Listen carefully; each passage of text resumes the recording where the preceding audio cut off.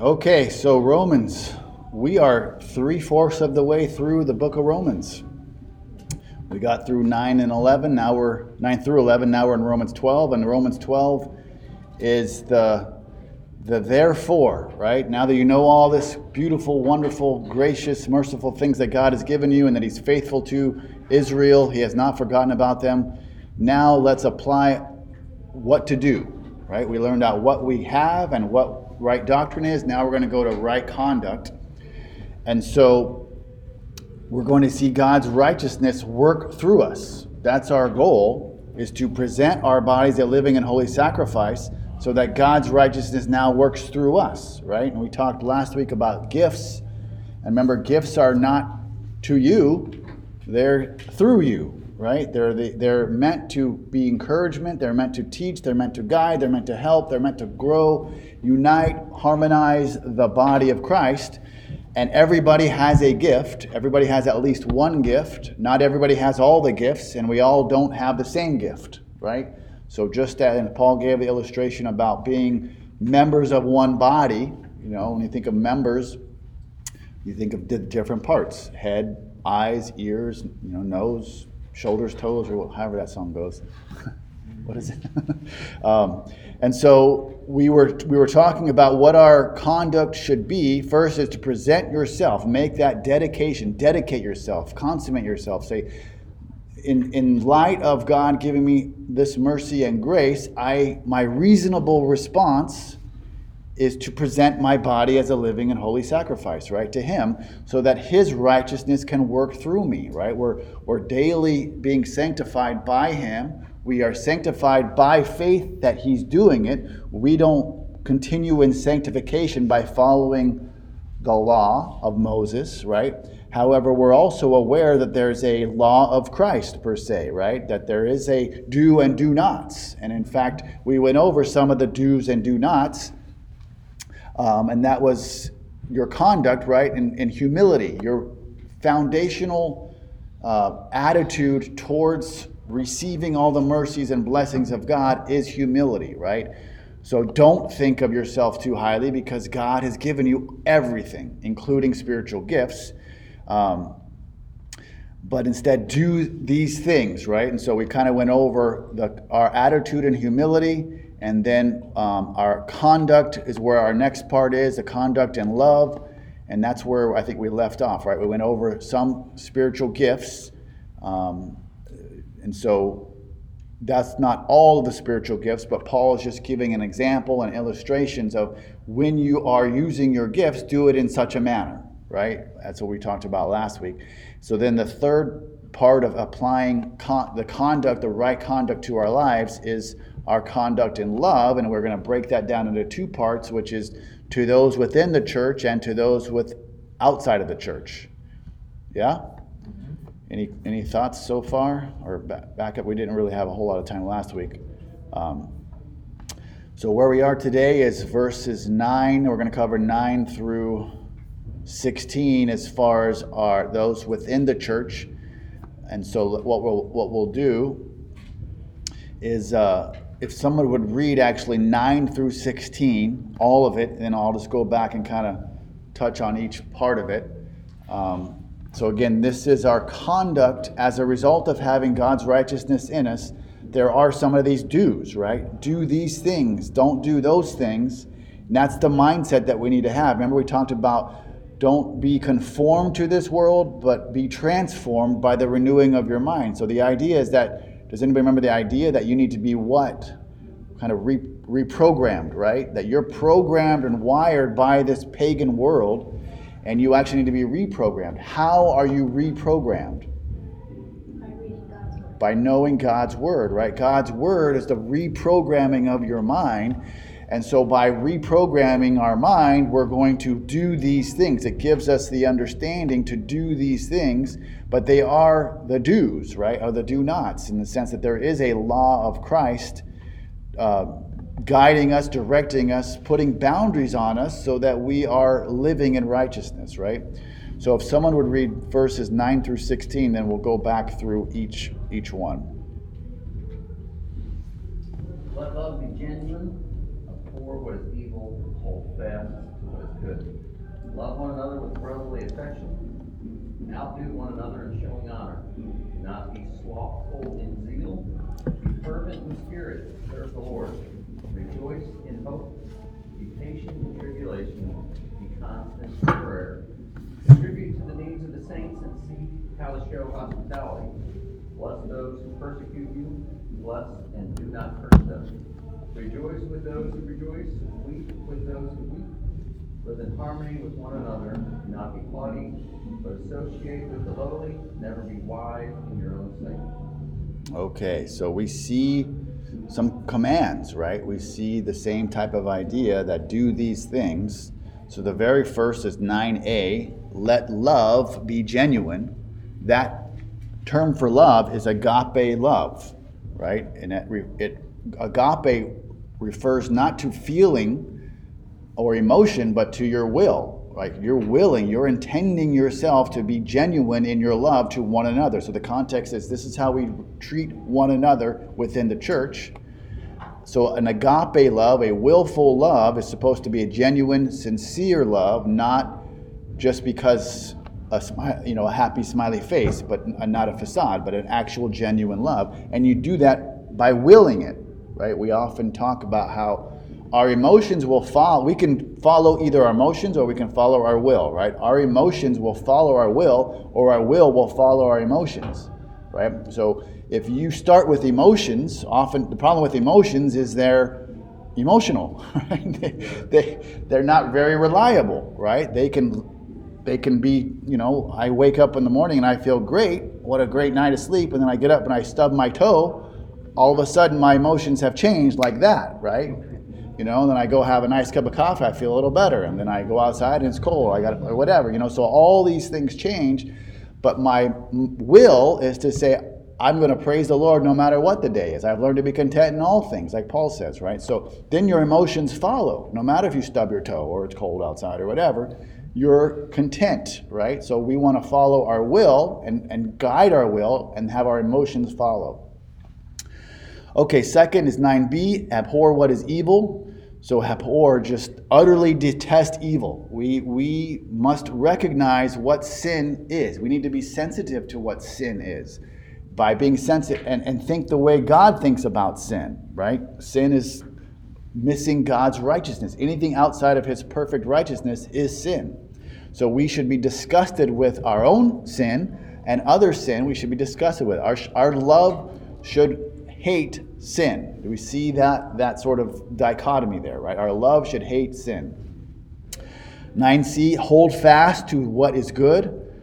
And we know from, Thessalonians or Philippians 4, right? Think on the things that are good, the things that are honorable, the things that are noble, the things that are right. Do those things. Hold fast to what is good. From that verse, we know that anything intrinsically good or inherently good comes from where? Comes from God, right? It comes from God. So we're to be glued, right? Like glued to those things, or hold fast to those things that are good because it comes from God. And that could be many, many things. It's not just scripture, but a beautiful piece of art, or wonderful sounding music, or hymns, or things that are of high quality, of good value, that give honor and glory to man, God's creation and man. Yeah? Good? Yeah. Okay, verse 10, love one another with brotherly love. So here we see Philadelphia, right? The word Philadelphia for the word love. He didn't use agape, which is the will, but Philadelphia, which means brotherly love, right? So how are we to love one another in the church? With brotherly love, with a family love, right? We're to be tender loving to one another within the church, that we're to treat each other as a family. In fact, Christ talks about how we will maybe lose parts of our family, right? That are who is my mother, who is my father? He says it's actually you, the believers, who are closer to family than family, right? So we are to think of our fellow members of the body as a family. 10b, outdo one another in showing honor. So you give honor to something, right? The honor is kind of in the eye of the beholder. If you determine that thing to be honorable, and so you want to see another believer as an honorable believer. And so you give honor to that person, right? You want to outdo one another in showing honor, right? So we should have this idea of surpassing or outdoing one another and giving preference to the other in honor, not trying to get honor or to get something, but to give honor, to put them in an exalted position above yourself. So in Galatians 6:10, we've talked about before, Paul points out that we're to be good to all men, right? All people, but especially to the household of God, right? So he actually puts a preference of being good to the church, to the body of believers, over those who are not the body of believers, right? That's in Galatians 6:10. I'll read it. It says, "So then, as we have opportunity, let us work that which is good toward all men, and especially toward them that are of the household of the faith." That's Galatians 6:10. So if we're going to have a preference, prefer the brother or sister in Christ in church, right? Of church. That might be contrary because we think, oh, they're fine, they're going to be good. And we need to be a good witness to unbelievers. But Scripture is telling us, no, put the preference to the believer above the unbeliever, if you have to make that choice, right? And there's times when you will have to make that choice. But the Bible teaches that we should choose the believer over the unbeliever, if you have to. Okay, 6:11a, do not be slothful in zeal, right? So we're not to become, because we have the mercies, because we have the blessings, because we have the graces of God and the spiritual gifts of God, we're not to lose our zeal that we get from knowing that, right? Remember we talked about how Paul condemned the Jews because they had a zeal for God, but they lacked knowledge, right? Lacked knowledge in Christ, the person of Christ. God's provision for them was his Son to redeem them, right? Well, they had a zeal. They knew God loved them and was caring for them, but they didn't have the knowledge of God's provision. Well, Paul is telling us now to not be slothful in zeal, or to lose that zeal. Don't lag behind. Don't get lazy in your zeal. So there's a contrast and a comparison. The zeal that the Jews had were good because they were for God, but they were just lacking in knowledge. Paul is telling you, well, you should have a zeal for God because you have a good knowledge of the truth, right? You have a good knowledge of Christ. So don't become lazy in your zeal. Zeal without knowledge is not good zeal, right? So we shouldn't lose excitement or fervor or zeal for the things of the Lord because we have the knowledge of God's provision through us, right, in Jesus Christ. Yeah? Okay, 11b, be fervent in spirit. So fervent, the Greek word, means literally to boil, right, or to be hot. A fervent person is compassionate, right, extremely compassionate or passionate and committed to something. So we should continue to make sure that we're fully submitting ourselves to the control of the Holy Spirit, right? Presenting our bodies as a living and holy sacrifice. We want to be committed to that process, the process of sanctification with zeal, with fervency, with an idea of passion, right? Like, this is the most important thing in my life, is to give myself to the Lord for the sanctification process. We see how that goes with zeal, right? Or not be slothful in zeal, but maintain that idea, maintain the presenting your bodies. Paul in Galatians 2 says, I have been crucified with Christ. So you have to constantly remind yourself that you have been crucified with Christ. It's no longer I who live, but Christ who lives in me, right? So you maintain that passion, you maintain that zeal to remind yourself that you are no longer, your old nature is no longer, there's nothing of value to you with your old nature. So consistently and constantly think on the good things, the mercies of God, the blessings of God, the loving of one another. Constantly be in that thought process. And so 11c is then serving the Lord. That's how you serve the Lord, right? When you have that zeal, that passion, that commitment, you serve the Lord because you're voluntarily giving up your sense of will, right? Your right to self-control or self-government So instead of serving yourself, which is what our old flesh did, it served itself, we are to serve the Lord. And especially in the context of this whole chapter is the spiritual gifts aspect, right? We're given a gift of God through us to others, so we should be fervent in doing those things and helping one another to go through this life, right? And encourage them to be sanctified in the process as well. Then 12a is rejoicing in hope. We're to continuously rejoice in the hope that we have.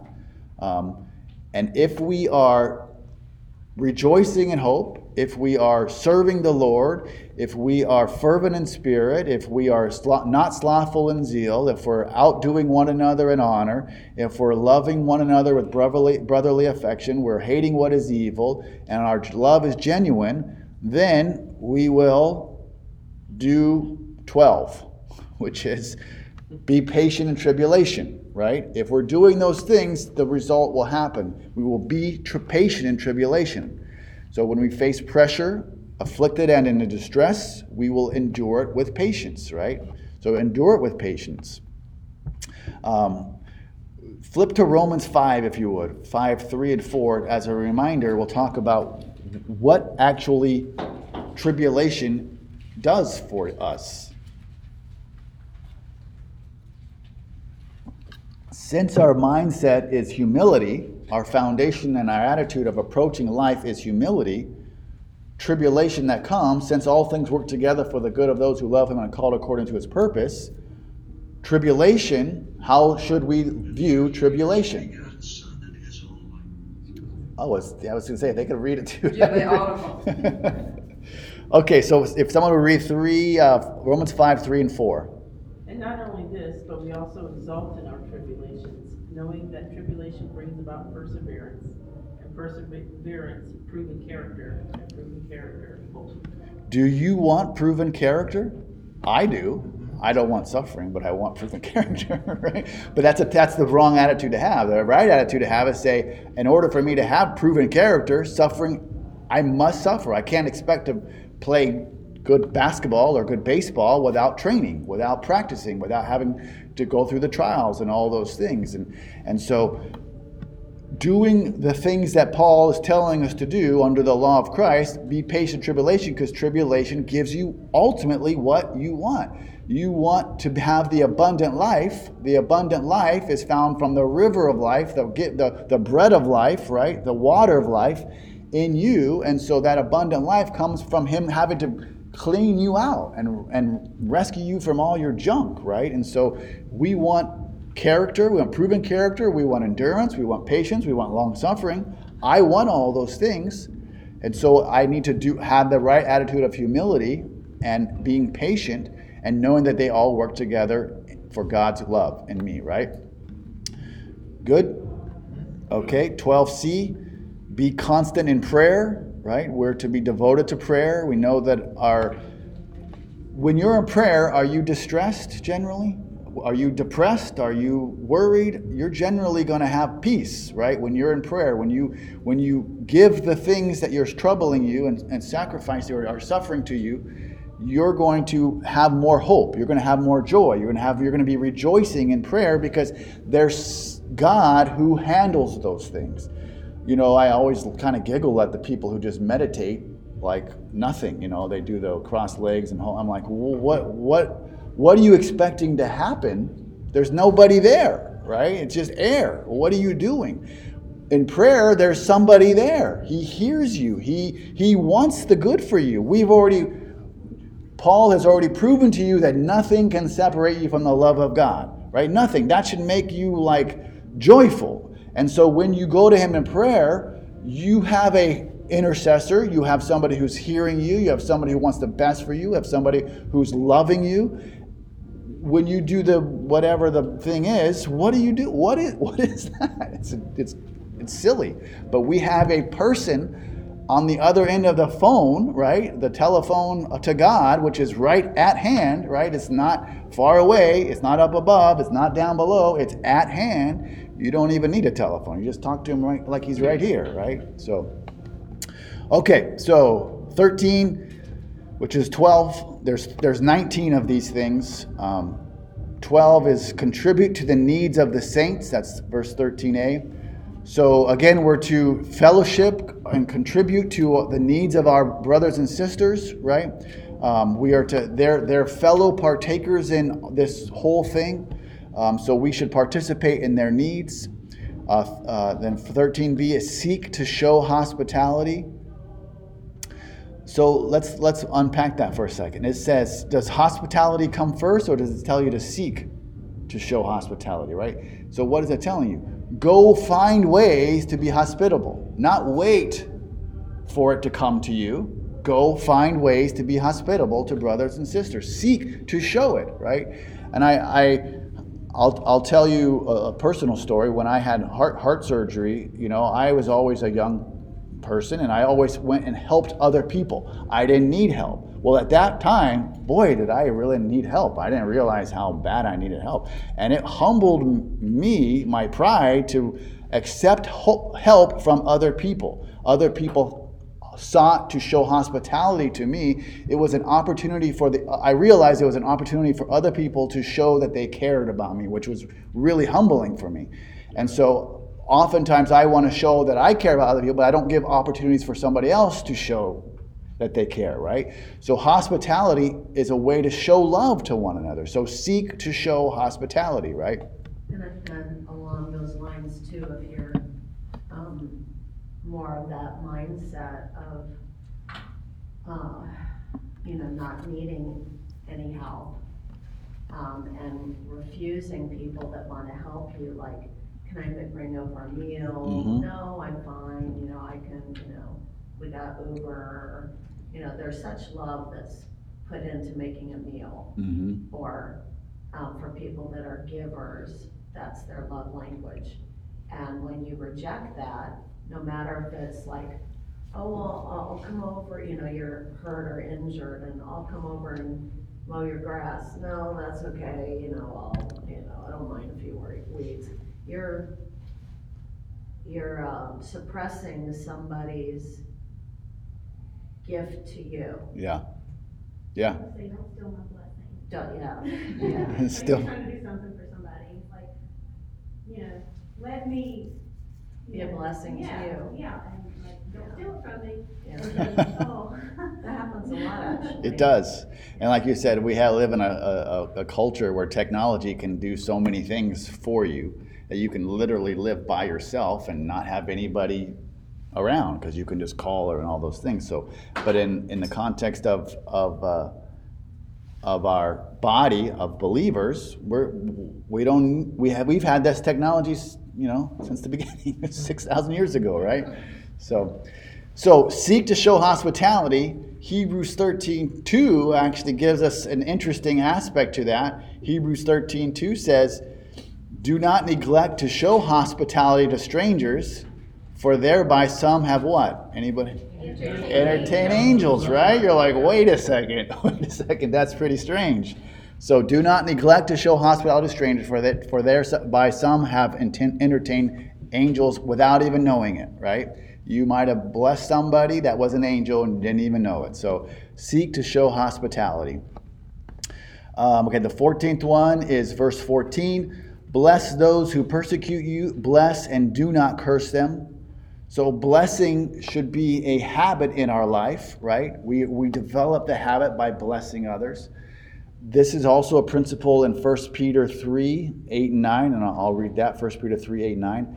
It says, finally, all of you have unity of mind, sympathy, brotherly love, a tender heart, and a humble mind.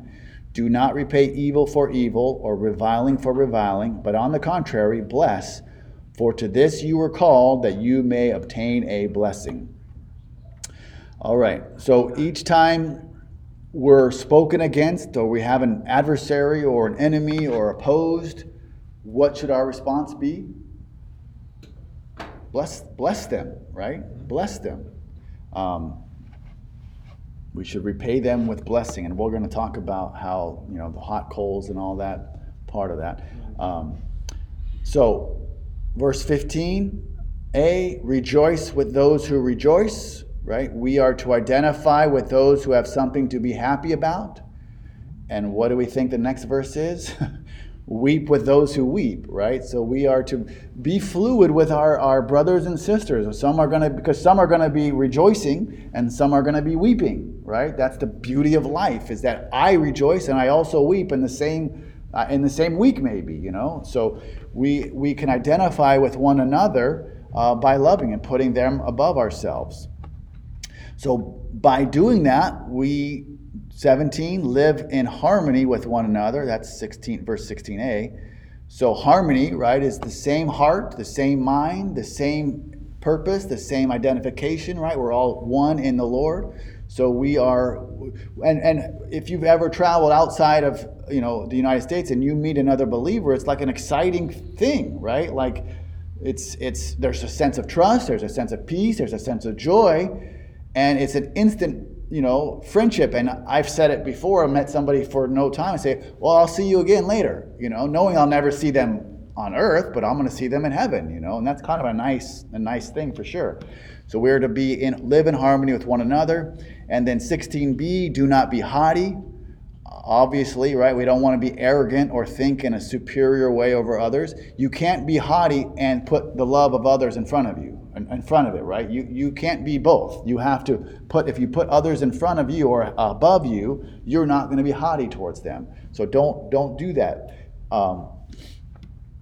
So being haughty would hinder achieving that, right? So don't do that. And then 19th is verse 16c, but associate with the lowly. Never be wise in your own sight. So a lowly person doesn't mean like just homeless or something. It just means someone depends on God, right? Rather than themselves, right? We're to associate with the lowly, right? Those who are in a humble state per se. Not to say it doesn't mean homeless, it doesn't mean that, but it isn't just those who are less financially, stable than you. It means lowly in the sense that they are humble.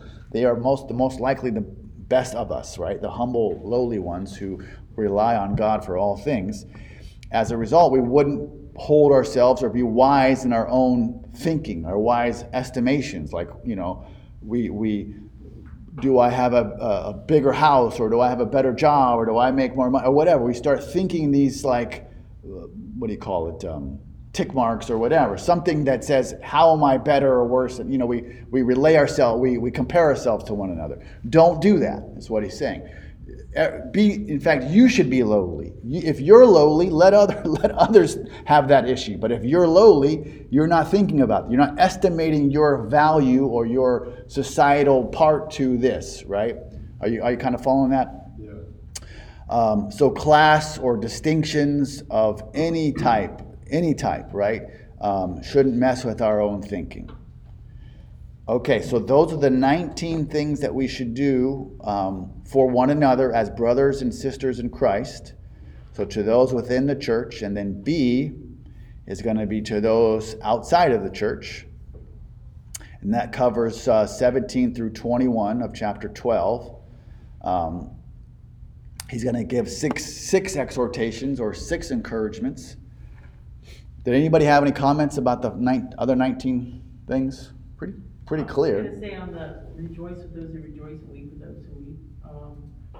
There are appropriate times, because I don't know if you've ever been around like someone that's really having a hard time, or maybe someone that just died or something. The last thing they need is someone saying, "Oh, well, praise God, they're in heaven." It just like doesn't fit, you know. Yeah. And so it's great to be up and rejoicing all the time, but you also got to know when to tone it down and weep with those who weep as well. Yeah, and what is the shortest verse in the Bible? Jesus wept, right? Jesus wept. He is our example on this earth, and he was saddened when they were crying over Lazarus dying. He was very saddened, right? And he wept. And so we would do well to obviously WWJD. What would Jesus do? And he wept at times, and he so definitely being, I think we put a term called emotional maturity or emotional something where you're aware of what's going on. You're understanding the sympathies of the person. What's bothering, not necessarily what's bothering, but that they are bothered. The what's bothering them isn't all that important as to they are bothered, and how can I help them to be encouraged, to show love to them, to be a loving person to them. So very good.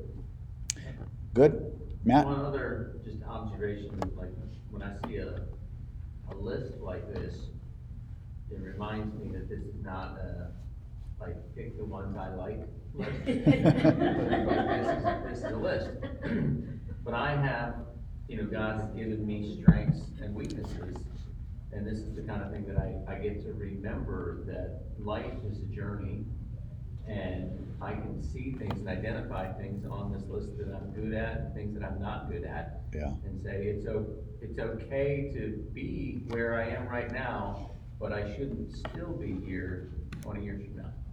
Right. And so like I could identify some things on the list just in my life experience, like seek to show hospitality, and then there was one, I don't know where it is right now, but it really jumped out at me. I grew up in a fairly low income environment, and so we went to other people's houses and hung out with my parents' friends at their houses. No one ever came to ours, because we were the lower income of our things, so our house was the smallest, the junkiest, whatever. And so I, in my mid-20s, realized, like, I don't know how to do hospitality. I know how to go and be a part of things, but I don't know what it's like to invite people in. And then as I was going through some life change, I did it a couple times, and it's like, hey, I like this.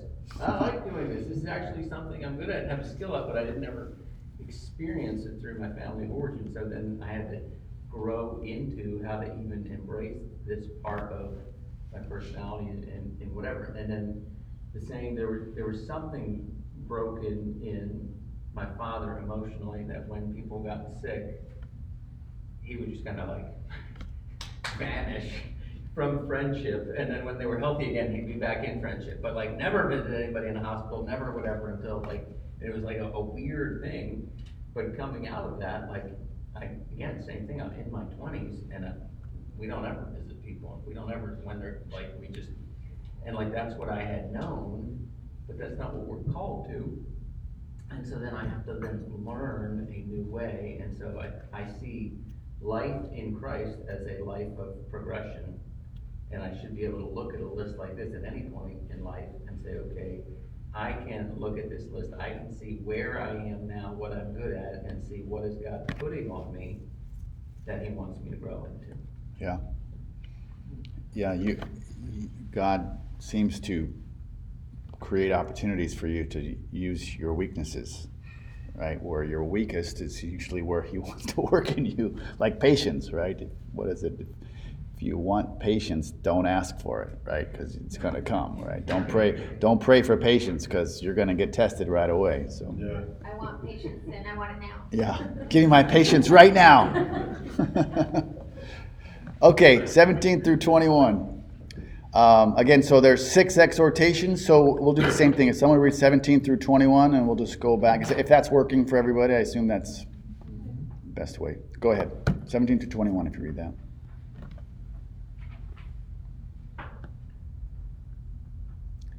Repay no one evil for evil, but give thought to what is honorable in the sight of all. If possible, so far as it depends on you, live peaceably with all. Beloved, never avenge yourselves, but leave it to the wrath of God, for it is written, vengeance is mine, I will repay, says the Lord. To the contrary, if your enemy is hungry, feed him. If he is thirsty, give him something to drink. For by doing so, you will heap burning coals on his head. Do not be overcome by evil, but overcome evil with good. Okay, so now we're talking about unbelievers, right? Our conduct towards those that are outside of the church. Repay no one evil for evil. Maybe some believers think that, well, they're unbelievers, who cares? So I can treat believers with a loving way. But if someone's showing evil to me that's not a believer, well, by golly, I'm not going to let them run over me. I'm going to go back and repay the evil that they had with me. But Paul says, no, don't do that. That's not true. You never pay back evil for evil to anyone. Rather, give thought to do what is honorable in the sight of all, right? So give thought isn't just reactionary. right? It's actually proactive, right? You're thinking about giving honor beforehand. You're not just reacting. You're thinking about give thought to do what is honorable. So you want to be thinking about being honorable to the unbeliever before anything happens, right? In the sight of all, right? So we're to act ahead, right? Appropriately in God's will to do what is the noble and honorable thing. So we are to premeditate, pre-think about our attitude is towards unbeliever, and we want to do it in an honorable and noble way. So deliberately respect what is right in the sight of all men, right? And what is right is God's way, God's truth, God's word. But we are to think ahead of the unbelievers, of the relationship with the unbeliever about doing what is right and noble. Yeah? Okay, verse 18, if possible, right? We know we're talking to unbelievers. If possible, so far as it depends on you, live peaceably with all, right? Peace is a mutual relationship. It requires both parties to be at peace, right? And it can be broken by one or the other person, right? But as a believer, should you be the one who breaks the peace? No, you should be the one who maintains the peace, right? We should actively strive to maintain peace with everybody, with all people, because we're to pursue the conduct of love, right, that will positively impact those around us. So, but because peace is a mutual relationship, Paul says, if possible, right, knowing that that other person may not want to pursue peace, but don't let that person be you. You know, as far as it depends on you, live peaceably with all. We live in a conflicted world. We have conflicted ideas, conflicted issues. So the world we live in is opposed to Christ. If you choose to live for Christ and have Christ dwell in you and live through you, you are going to have tribulation. You're going to have persecutions. You're going to have struggle. So you're not going to be able to be at peace. But as far as it depends on you, never break that peace. Yeah? Verse 19, beloved, never avenge yourselves, but leave it to the wrath of God, for it is written, vengeance is mine, I will repay, says the Lord, right? So in 17a, he tells us that don't repay evil for evil, and so now he goes a step further and warned against taking revenge, right? Revenge is repaying the evil for evil, doing a similar thing, but avenging carries the idea of taking the judgment into our hands. It's more than just doing this like for like. It's taking the judgment of that person into our own hands, right? And we're also given a promise, though, that God is just, and God's just will repay the unjust, right? Vengeance is his. Vengeance is that judgment of wrongdoing, of evil. And who holds the power to judge? Jesus Christ holds the power to judge. He will judge. You know, we want justice now, we say, but do you really want justice now? Do you really want God's justice now? Because God's justice is wrathful. God's judgment and justice is awful. It's terrible. It's horrendous because it's exposing the evil for what it is. So justice is something that we let the Lord handle, right? True justice is something we let the Lord handle. You know, God is full of awe, right? He is awful. Like, it's full of awe. And the awe isn't just like, you know, a bunch of bouquet of flowers. It's awe-inspiring. It's terrifying. So the God of justice is the same God of love, and he's equally loving as he is equally just. And you can't have love without justice, and you can't have justice without love, right? They go perfectly in harmony with one another. Okay, so don't avenge yourselves, leave it to God. Rather, verse 20, to the contrary, if your enemy is hungry, feed him. If he is thirsty, give him something to drink, for by so doing you will heap burning coals on his head, right? That's actually from Proverbs, Proverbs 25, verses 21 through 22. And I'll just say that, I'll read it. It says, if your enemy is hungry, give him bread to eat, and if he is thirsty, give him water to drink. for you will heap burning coals on his head, and the Lord will reward you. Can we see how that verse could be misinterpreted in a way, right? What do you think our attitude would be? Meaning, maybe I'll pose a question. I sometimes ask these questions. But if we're to love one another, we're to show honor to one another, are we actually intending our conscience and our mind and our will for the unbeliever to heap burning coals on his head? Right? To destroy that person, destruct him? Or what do you think is the intention of that? By doing good to him, what do you think you're hoping to get? Lead him to Christ. Lead him to Christ. Some kind of what? Change. Change, right? Change can come by, if he's done bad, he or she's done bad to you, and you do good, hopefully that person does what? Feels... Well, I'm thinking the mercies of God lead us to repentance. Okay. So I'm thinking of repentance, a reconciliation. Yeah. A peace. Right. God's kindness leads us to repentance. So when that, I can say it for myself. When I am mean to somebody and somebody is nice to me, I feel shame. Like, oh gosh, what an idiot I am, or what foolish I am. So our intention is not that we would destroy this person by heaping a whole bunch of fire and coals on their head and they would burn in hell forever, right? No, that's not it. Our idea is by doing good, shame is a motivator, right? Shame motivates people to reassess, to look at their own lives and look at what a jerk I was or what a terrible person I did, right? So that's the misinterpretation could be that if a believer has an enemy, you will condemn him even deeper into the pits of hell, right? So you're doing these good things really with the intention of, avenging them in the long term. Yes, sir. Yeah, also, if you go to Proverbs, the last part of it, and the Lord will reward you. So that wasn't necessarily quoted in what we read. So there's motivation there to do it. If you like reward from the Lord, it's... Yes. You're not pleading with the Lord to put extra fire in hell for that person, right? By doing your intention is to I don't want to say shame them per se, but show that there's a better way so that they feel shame for what they did, right? It's not that you're shaming them, it's that they recognize that what they did was shameful. They did a shameful thing. Let me repent. Let me change my mind about that, and it leads to harmony, right? It leads to unity back that way. But this is referring to people outside the church, which are unbelievers. And so their response as an unbeliever would be that they have these heaping coals on these burning coals on there, because that's how they're going to react, because they don't have that sense of wanting to repent. And that's their reaction to a believer being good to them, return good for the evil that they did to you.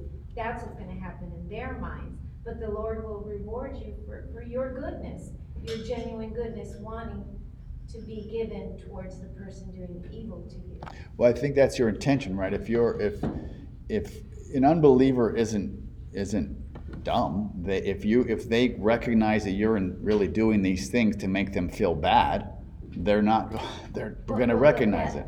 The intention is not to make them feel bad, but that's going to be their own reaction. That's what will happen in their mind. It could be. I mean, you're right. It could be, but that's not on you, right? It's on them. It's on them. And oftentimes you're right. When someone gets caught in a bad deed, generally their first response is to blame something else, right? Blame another reason or somebody else. And so it takes some light to shed on the situation, but generally they don't take responsibility right and first foremost. But our intention, as far as dealing with unbelievers, is to do good to them for the purpose of correcting it, right? Meaning we're not there to punish. We're providing an opportunity for them to correct it, right?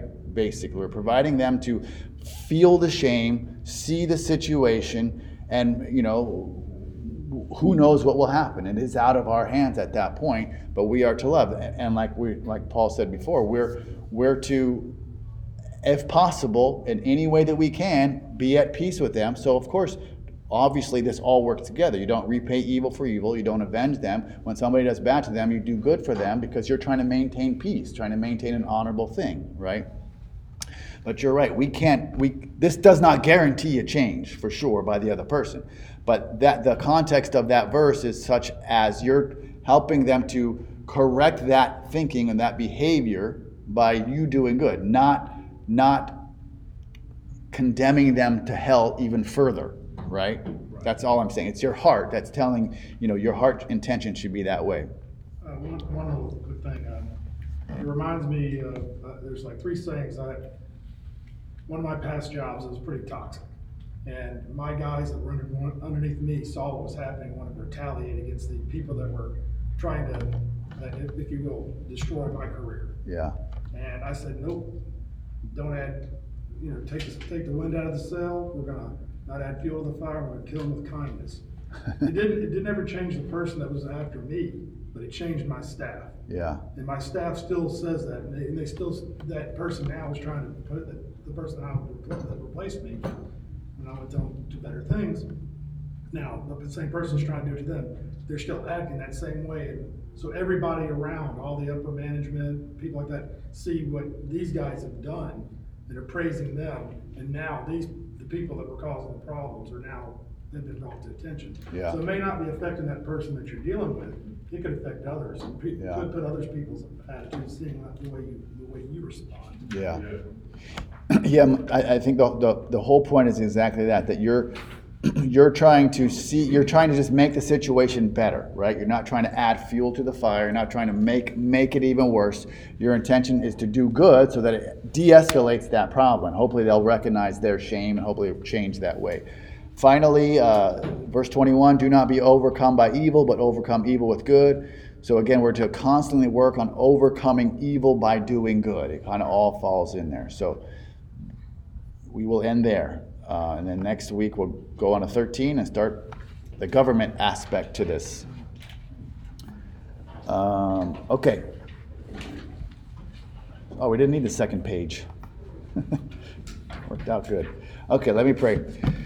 Father God, we bow our hearts before you, Lord, and just so grateful and thankful that you are working in us, that you are sanctifying us, Lord. We ask that you would help us to recognize these things, go back through them, study them, know them. This is the law of Christ within us, is to do these things to believers and do these things to unbelievers, and don't do the things that we used to do, but that we would live according to the new man in us, not the old man in us. Lord, we love you. We praise you. In Jesus' name we pray. Amen.